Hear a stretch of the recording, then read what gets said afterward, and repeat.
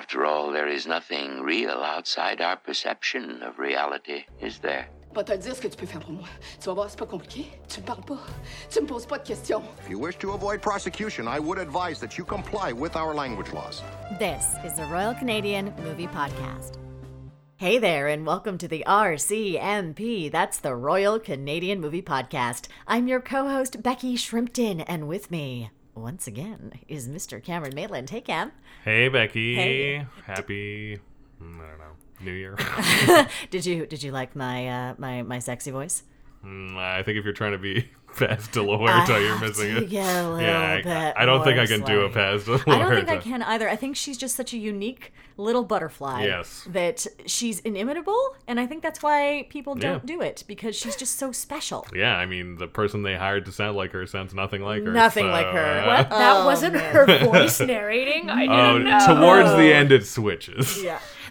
First, which actually I would like to do a dramatic reading of the opening monologue, but we'll get into that. First we should introduce our guest. Please do. My God. We couldn't even go a half a second without getting into this movie. But our guest today is my pal, who is an artist, who is also a film technician, and her name is Stephanie Avery. Yay! Hi. Hello. Yay. Hello. I'm happy to be here.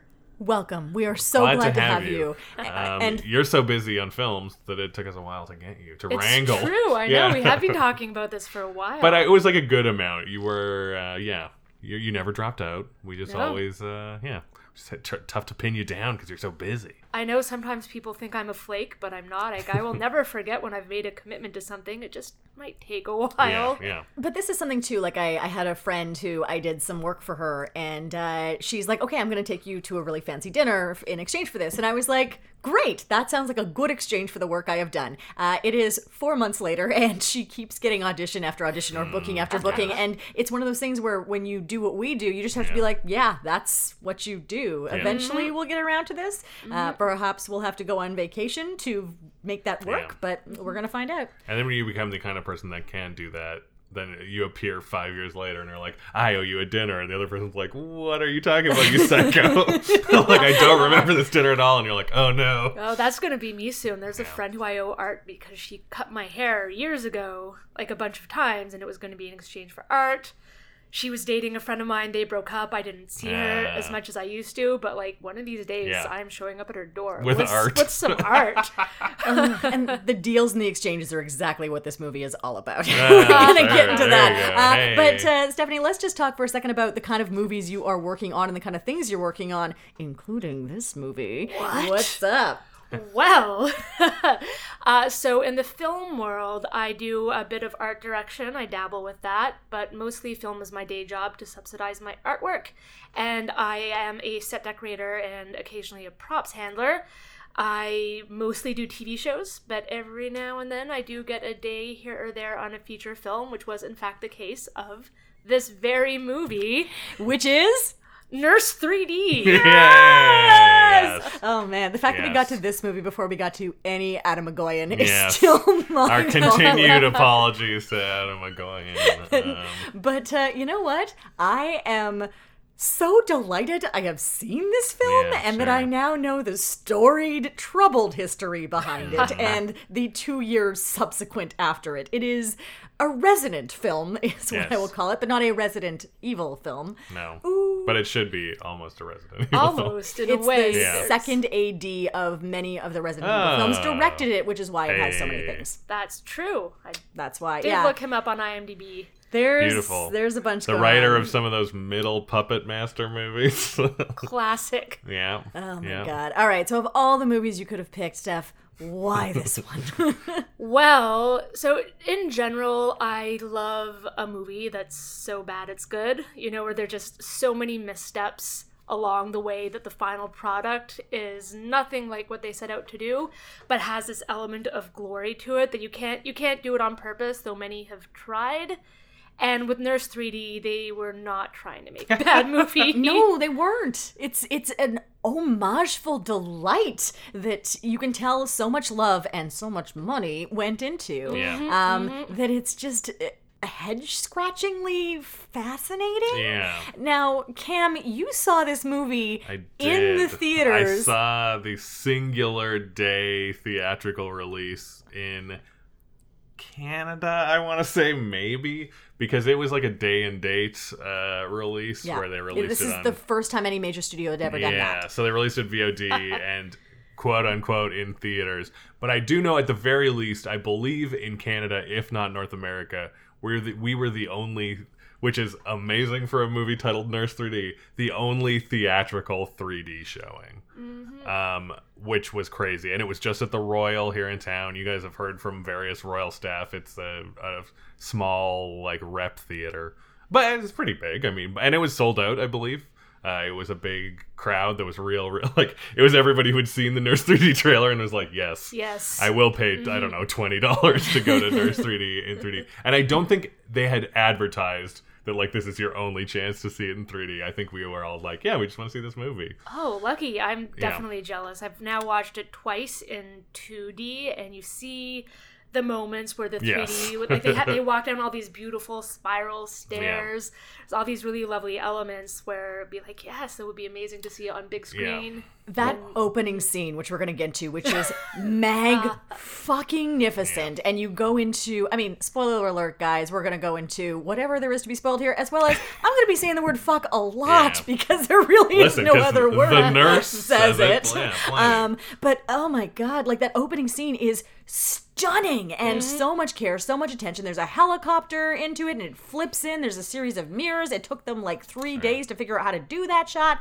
It's incredible and would have looked even better in 3D. And it's one of the few films of this era. This is 2011, I believe, where they were just 3Ding movies for the sake of the gimmick. And this one was built specifically for 3D, and it makes all the difference in the world. This reminds me of what I believe is not a Canadian film, but My Bloody Valentine 3D. Yes. Which was also, like, it was right kind of when they brought back 3D, and it was 100%, like, every conversation was through a fence. And like, there was a part I remember where, like, Jensen Ackles picked up a photo and it was like, whoa, like, just picking up a photo in a dramatic moment. And that's what this one is like. And watching it again, I'm like, yeah, like, whenever possible, there's something in the foreground or something between people.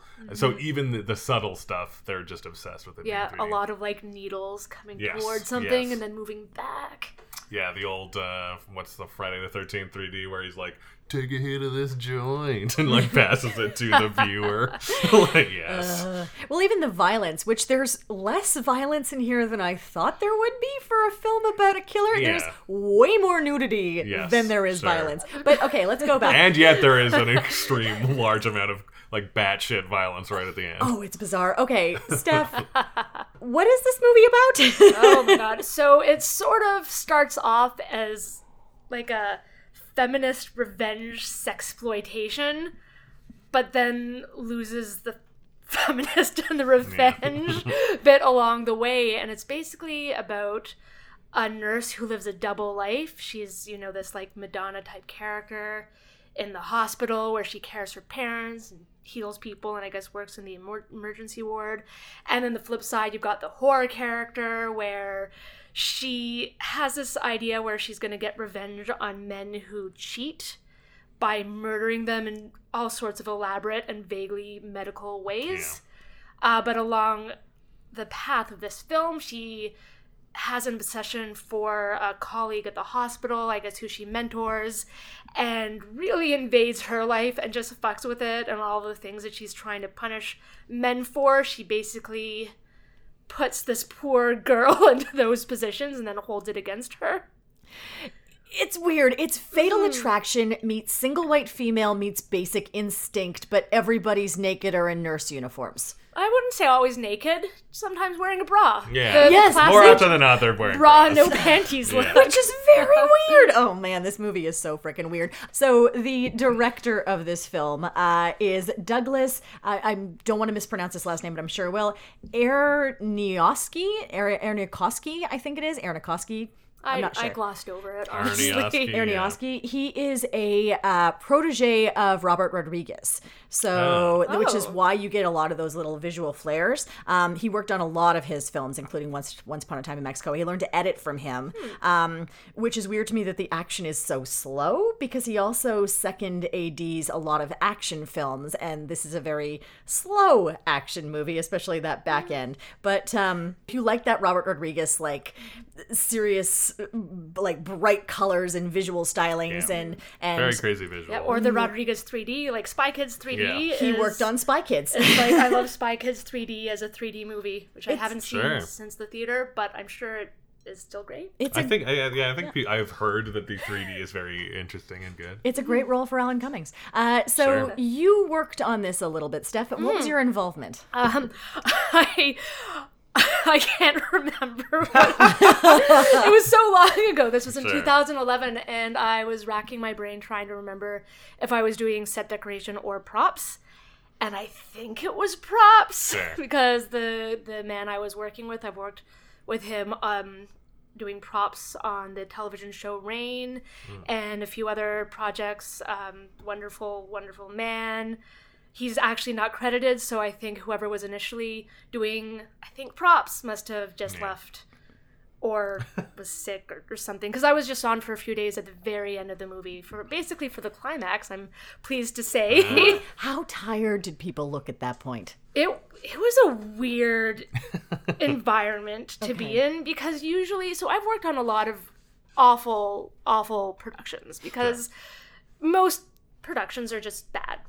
I thought you were going to say most productions in Canada.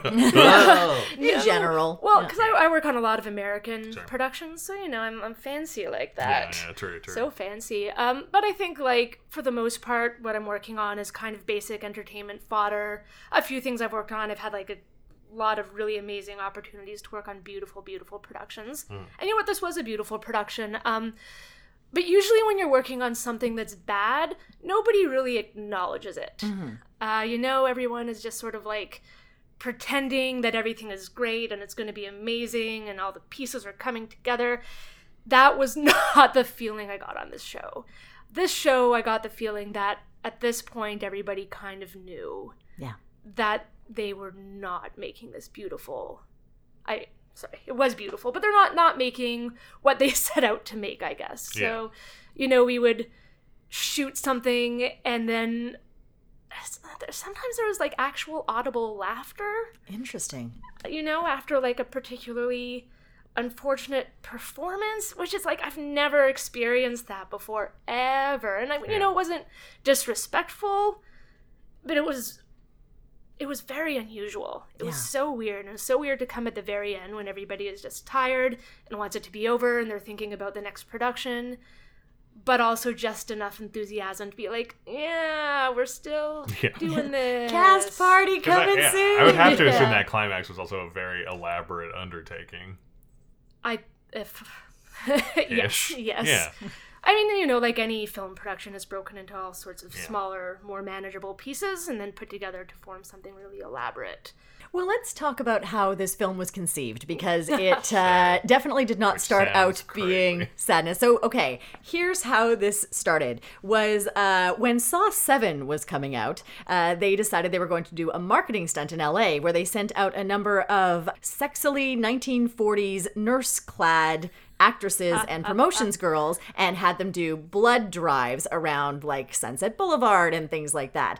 And one of the executives at Lionsgate saw this and was like, that's brilliant. We need to make a horror movie about a nurse. And then he sat back and put his feet on his desk and said, whenever you're ready, whatever that looks like. And apparently one of the executives does photography. Yeah, I looked up his photography. You can look it up.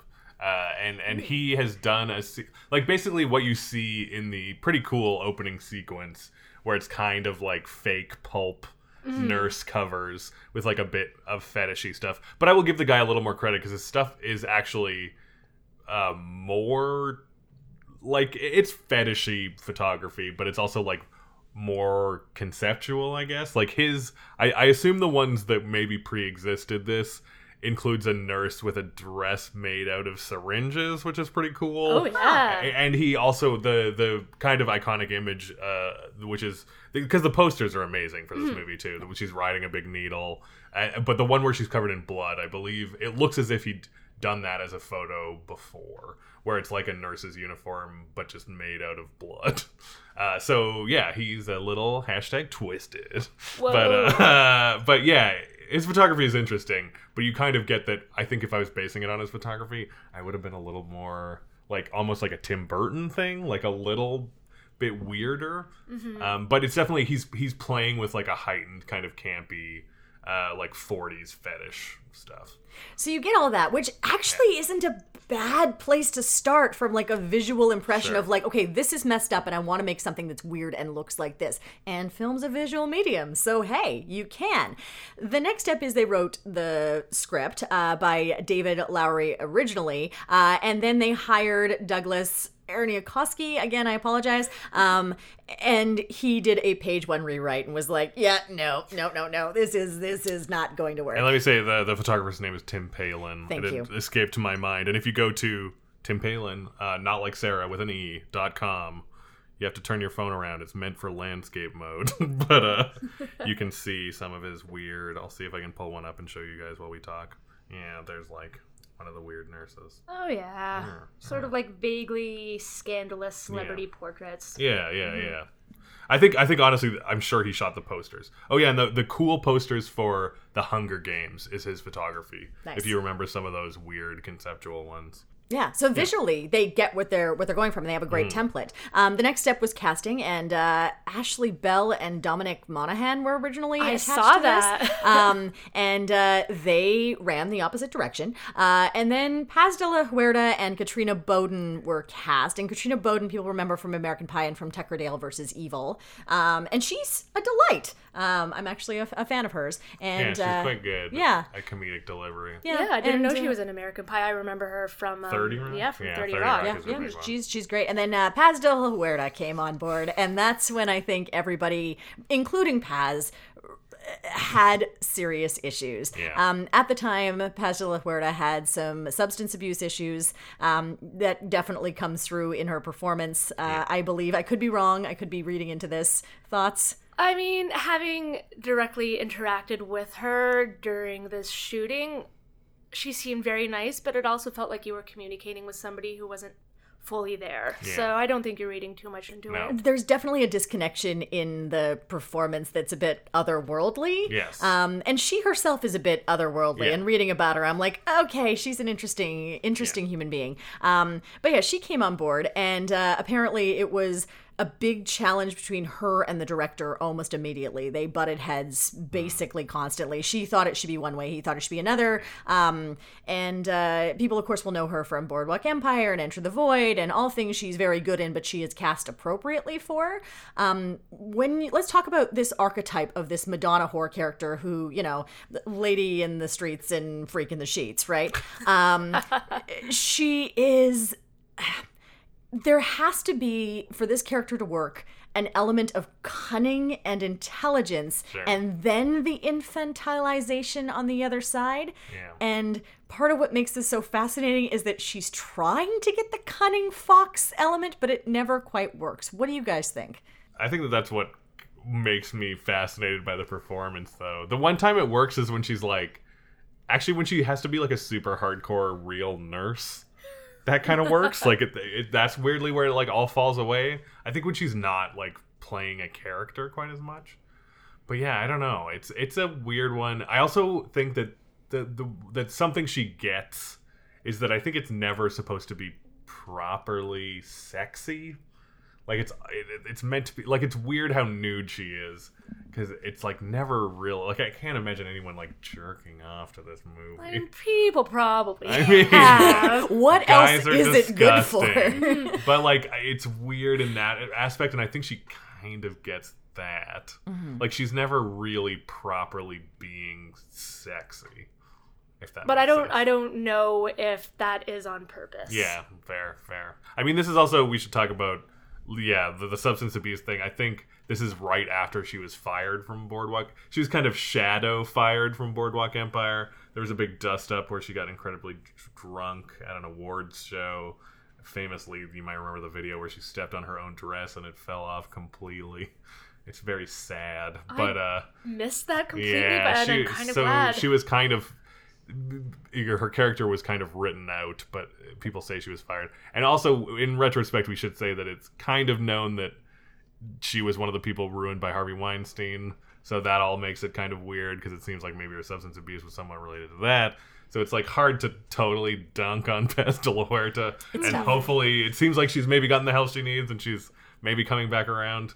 But yeah, it's a crazy performance.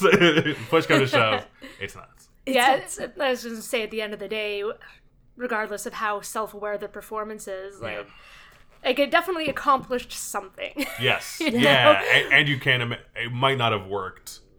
Right? Like, yeah. I think because there were other missteps along the way that I don't think had anything to do with her performance. No. For example, starting a film that's meant to be theoretically this feminist revenge film, but is like written and produced and directed all by men. It's like, maybe that was the first mistake, trying to do that and then losing it almost immediately. Yeah.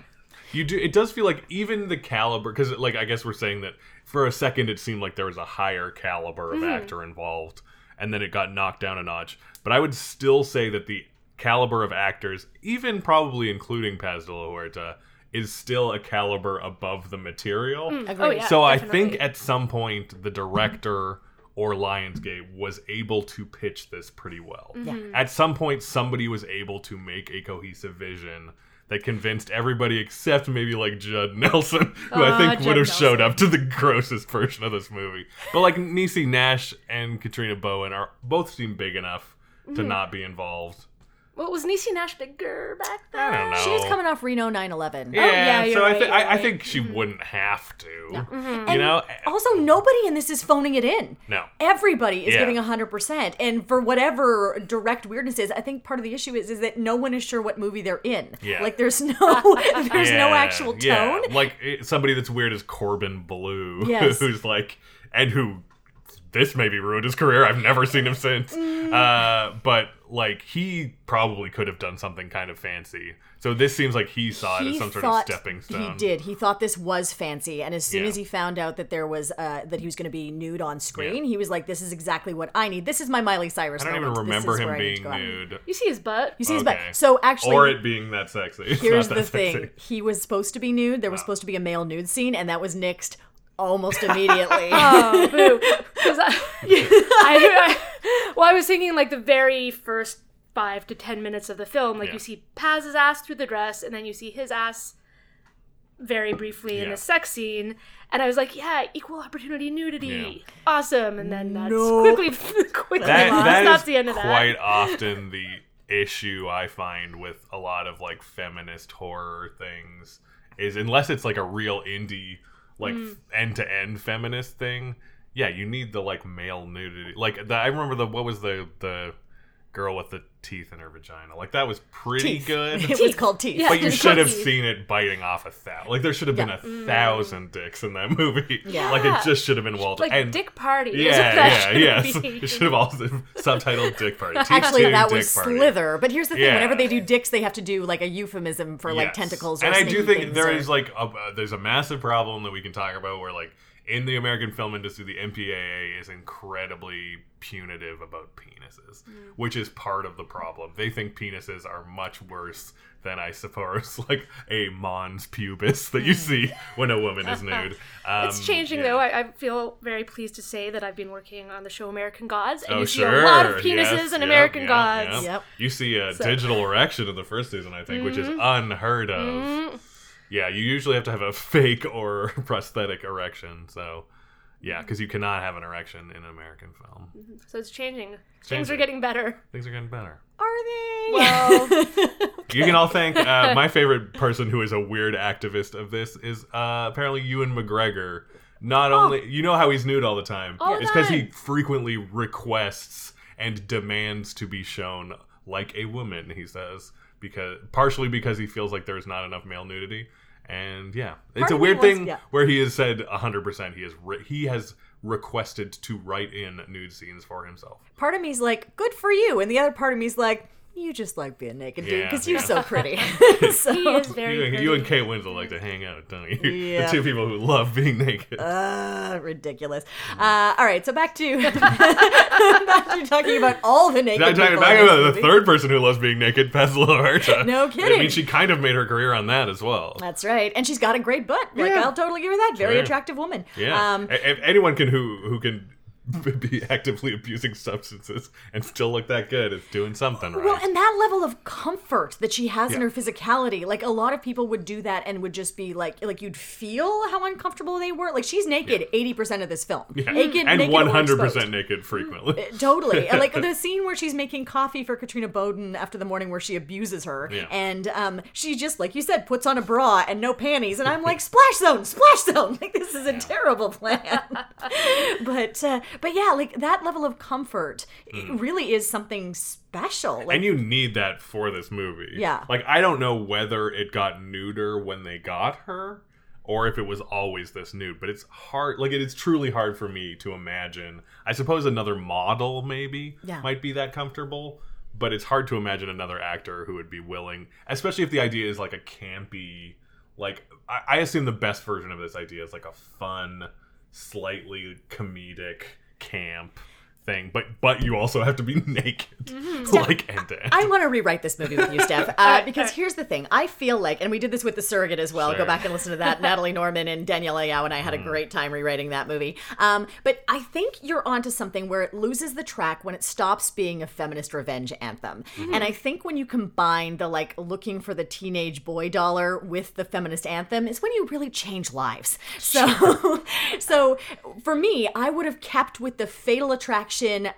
basic instinct premise and said, forget the single white female. I don't need that, because as soon as they add that point of contention, that obsession, then you lose the entire point of her fascination with Very much so. And the cheating men. obsession, it seems to come out of nowhere. There's no real motivation for it, especially since it's so counter to basically like the movie's thesis statement. Which is like the greatest piece of anything using the word cock committed to film, and I'm right there.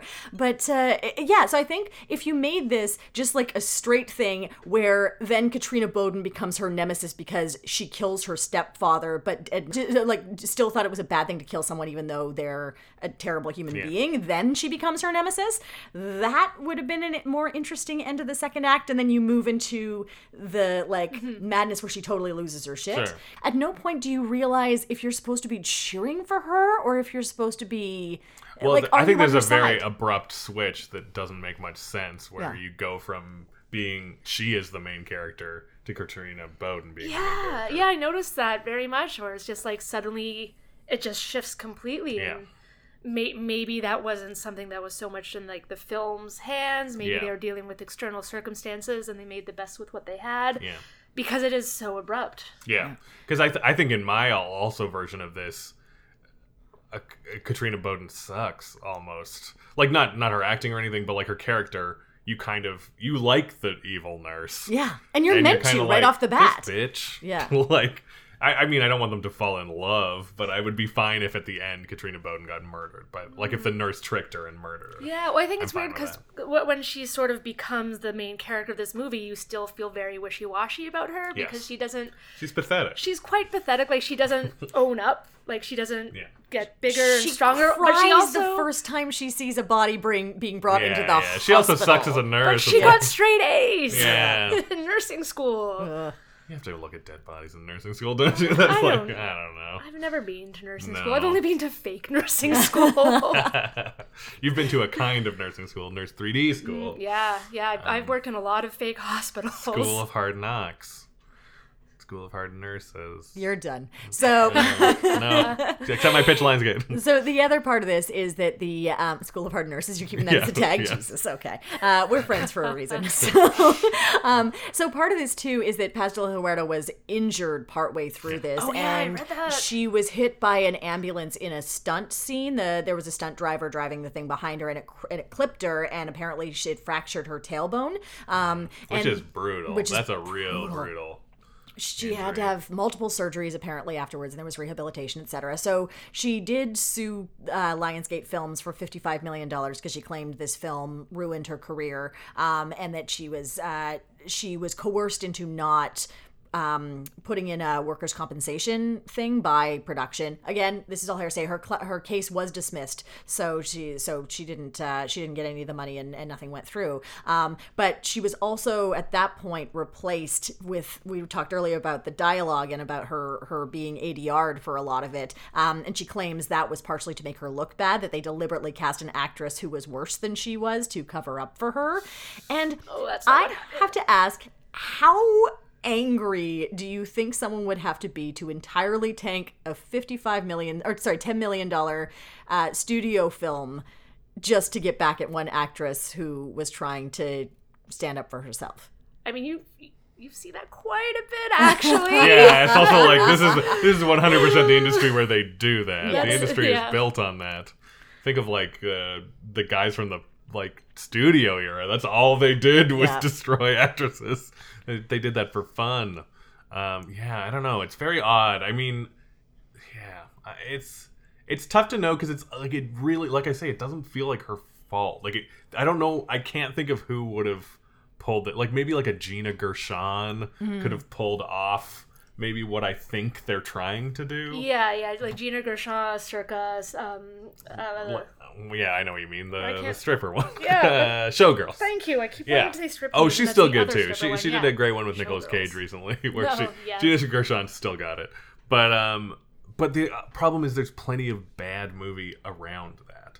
Like if we talk about the Katrina Bowden Corbin Bleu plot, it's like that's just never good. No. His apartment is terrible. Like no wonder she doesn't want to move in. It's like just like a brick box with a bed and a set of weights in it. Like way to make it homey for her. She does want to move in though, and I think this is like the hallmark of dudes who don't understand how women talk, where they always make the women say, "You're not listening to me," or "Do you ever listen to me?" or something, and I'm like, "Oh, this is something you hear a lot, isn't it? This is why you think women talk like this." That's amazing. So we've talked about all the things that are utter train wrecks about this. Sure. What works? I think a lot of the visuals do work. It is a very visually cool movie, and when you see that this guy went on to direct a lot of very visually cool TV, I get it. He does the new Star Trek and stuff. Like this is a guy who can do a visual. So some of those things where she's covered in blood. I do think, like what we talk about, the weakness of the plot, I think that it starts with a real bang, and I think it ends with a real bang. And the unfortunate thing that makes this not really like a super perfect, like good bad, unless you like have a couple drinks, is the really saggy middle. Like there's not a lot going on in the middle. But that climax, man, oh man, that's some gold. Yeah, and I did work during the climax scene, so that was fun. Like at one point, Katrina Bowden, or maybe it was Corbin, or maybe it was both of them, they slipped on a big pool of blood. I mean, I wish that was in the movie. We had to call the set medic and make sure everyone was okay, and they were. I shouldn't say obviously, because Paz got hit by an ambulance, so really anything is possible. Just the middle was so wishy-washy. Yeah, in so and that's many where ways. I think it's transitioning maybe from one kind of movie to another. I will, again, I mean, I don't want to spoil my favorite bits, but all of Niecy Nash is good. She has nothing to do. Nope. But part of me is like, she must have just written her own dialogue because it's just pure what you want from Niecy Nash. Here's what I'm wondering. So we haven't even talked about this. Kathleen Turner shows up? Yeah. Right, I kept expecting her to come back for more. She shows up and goes Everyone away. did. She One shows scene. up and for one line and is like, "Welcome to the hospital." And you're like, "Oh, great, she's John Hammond. What's going to happen?" Yeah. The answer is nothing. She shows up and then disappears. Yeah. And I wonder if the Niecy Nash character was meant to be Kathleen Turner, because she's not in that opening scene.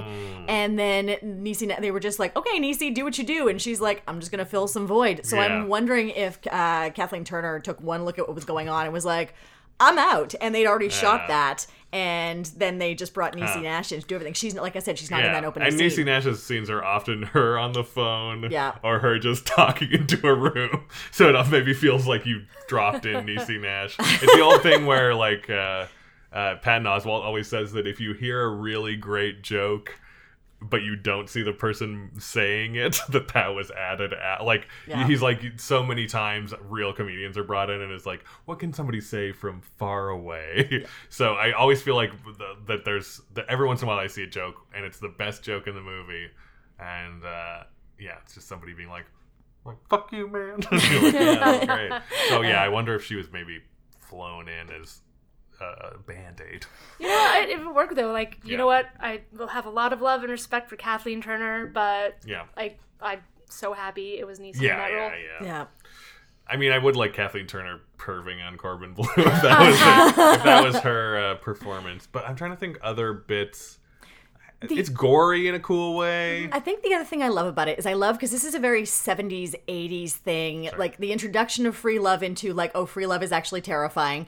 And I love this world where like just everybody wants to fuck and everybody's so open horniest about that. Oh yeah, this is like the strangest hospital ever where people are just fucking and it's like, oh, you two kids. HR just walks right by that shit. I love the HR girl too. She's also amazing. The HR girl. Oh, we haven't even gotten to that. My God, it's magnificent. But I love the idea that they've constructed this world, and I actually wanted them to go a bit further with that. Yeah. Well, the fact that it's a hospital where they're essentially dressed like fetish nurses. Oh my God, those nurse uniforms. It's great. Yeah, like ridiculous. That's great. That's where it works. Give me the world. And Mark Little, who we had on the show a little while ago, we've been talking about creating things, and he says someone gave him the best piece of advice once. You can have one weird thing. Everything else has to be normal, but you can have one weird thing. And it's like, in this one weird thing, keep everything like normal, but all the women are totally fetishized and everybody wants to fuck. Like that's the to be fair, thing. They do, but I almost would have loved like a weird Batman world where it's like always night and these nurses are dressed like fetish people. And, yes, I'm in for it. Yeah, that sounds good. I think like they kind of, I mean, everybody does obviously want to fuck in this, but they do portray pretty much every man in this movie as like a sex obsessed fiend. But it works. It would have made more sense though if it was more of that revenge thing. Yeah. But they did. But and it would have been nice then if Corbin Bleu, who is completely faultless, was also gross in some way. Yeah, I kept waiting for Paz to lure him into her trap, and she doesn't even try. She goes after the HR person because the HR person knows something about her dark past, which is also irrelevant. Yeah. So that's good. Yeah. We don't need, guys, go back, listen to the Prom Night 2 episode. We don't need a reason. People can just be evil. It's okay. All the going back into her past. Yeah, stop explaining I'm the literally Grinch. yawning as I say it because I don't need it. So I unnecessary. I love the flashbacks of her mother killing her father. That's great. I know it was her. Oh, it was her? It was yeah, her. she sliced his throat with a... Yeah. Which doesn't make any sense because she's a little girl slicing an adult man's throat. But I bet it looked great in 3D. Yeah, that's true. It was a great 3D. It was a great spray. And you know what? I will say 3D really forgives. I know a lot of horror purists do not love digital blood, but 3D really forgives it because you get it to like spray at you, and that's a lot of fun. So I also read an interview with the cinematographer for this, which was more technical than I am comfortable with, but it also had some really great stuff talking about how he had approved a cut of this that looked a certain way, and then when he saw the release of it, they had taken out all of his stylized stuff. They'd taken out, they had meant it to be more Tony Scotty, so like really like, you know, very vibrant, all these wide shots, like stunning that way, and almost all of that was gone, and it was shot much more straight. Oh, what a shame. I know, and that's why I'm like, someone tried to tank this. Someone did something to this, which is unfortunate because it has such great bone structure.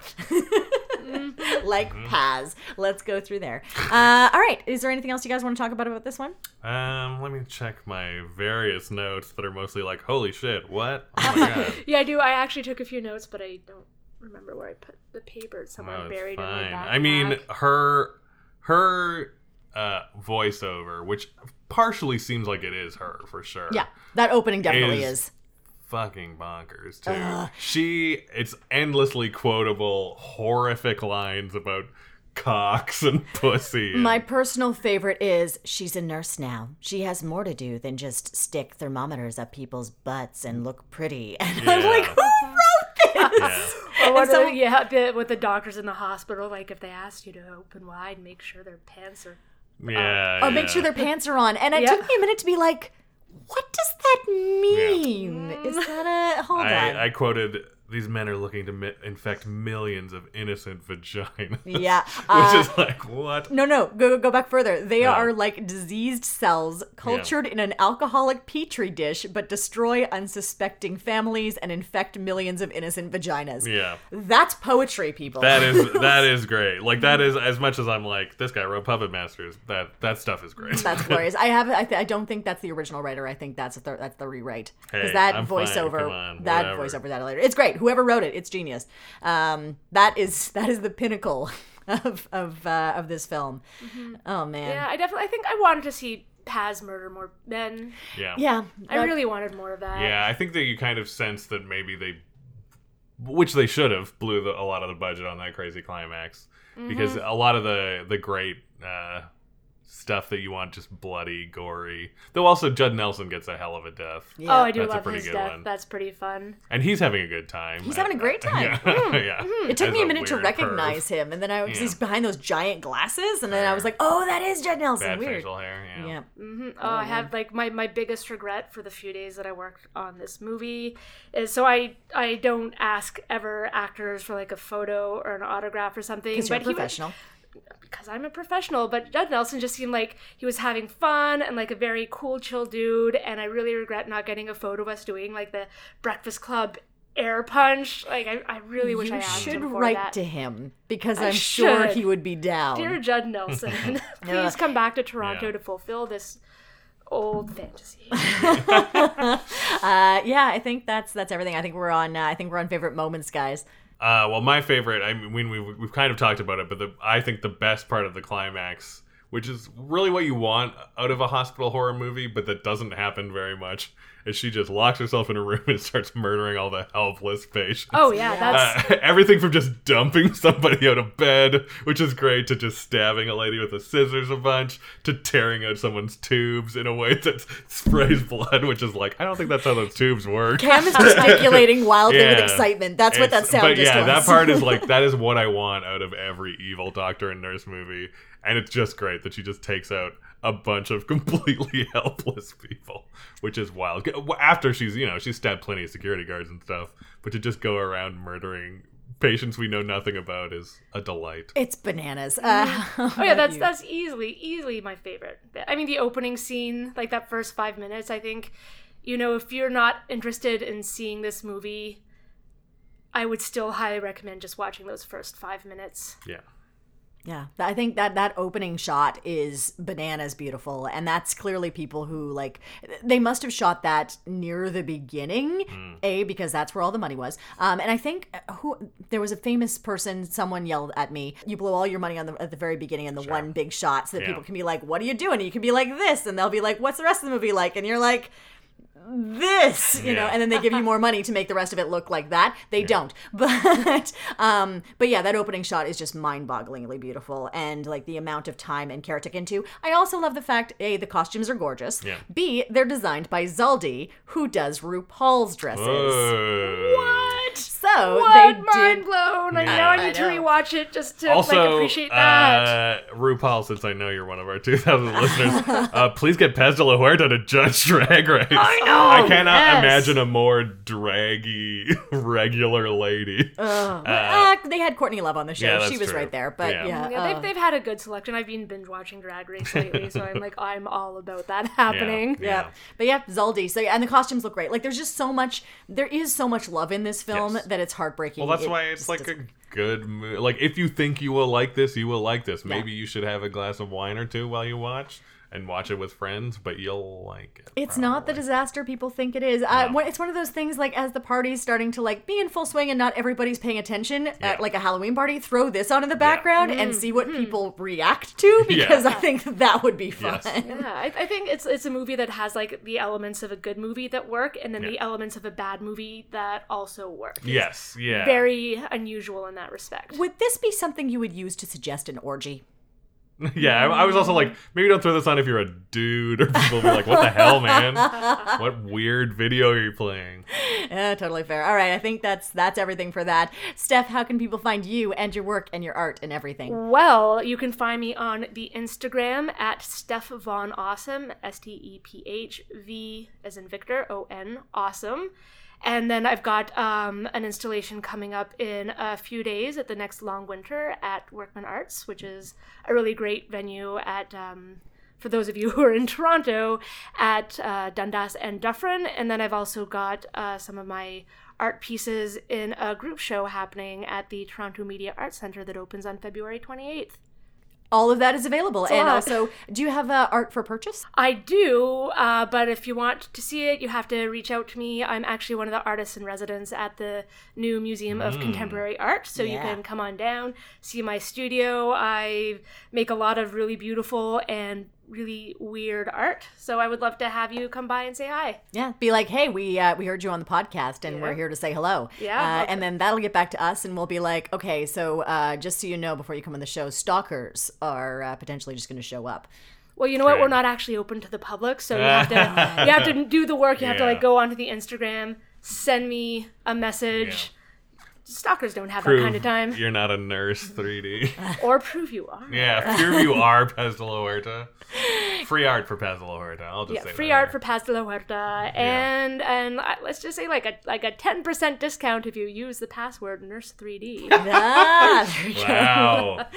Cam, how about you? How do people find your First stuff? deal I think we've ever gotten. I think so, yeah. I'm on Twitter at CamFest, like confess with a Cam. I am on Instagram at iCram, is where I review every movie I watch, like cramming things in your eyes.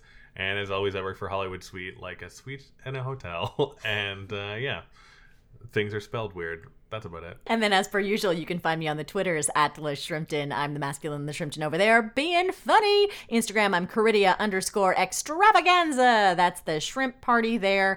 And I'm doing my best to write more jokes because I'm doing a lot of that for the new podcast that I am working on. It's coming out from the Globe and Mail. First week of March, the trailer drops, and I'm really excited about it. I'm interviewing a whole bunch of people who know a whole bunch about stuff I don't know, and it's been very enlightening for me, and I hope it'll be very enlightening for you. Come check out the website, rcmpodcast.com. Check out our back catalog. We've got so many great episodes at this point. I think we're just over 130, and maybe you can find something else you'd like to watch on a cold winter night. Or if it's not cold where you are, if you're just tired of going outside and enjoying the warm, you jerks. I think that's just about everything. Steph, would you like to go get a moose head? I would love to. Beautiful. Yeah. That's her catchphrase. Oh. Also, yes. Thanks for listening to the Royal Canadian Movie Podcast. If you like what we're doing, please remember to rate us and subscribe on iTunes or on your favorite podcatcher. It helps people find our podcast and Canadian media they love. Come chat with us at RCM Pod on Facebook or on Twitter at RCM Pod. Our theme song is by Craig Stewart and our show art is by Paul Stachniak. Join us next week for another great film from the wilds of Canadian cinema.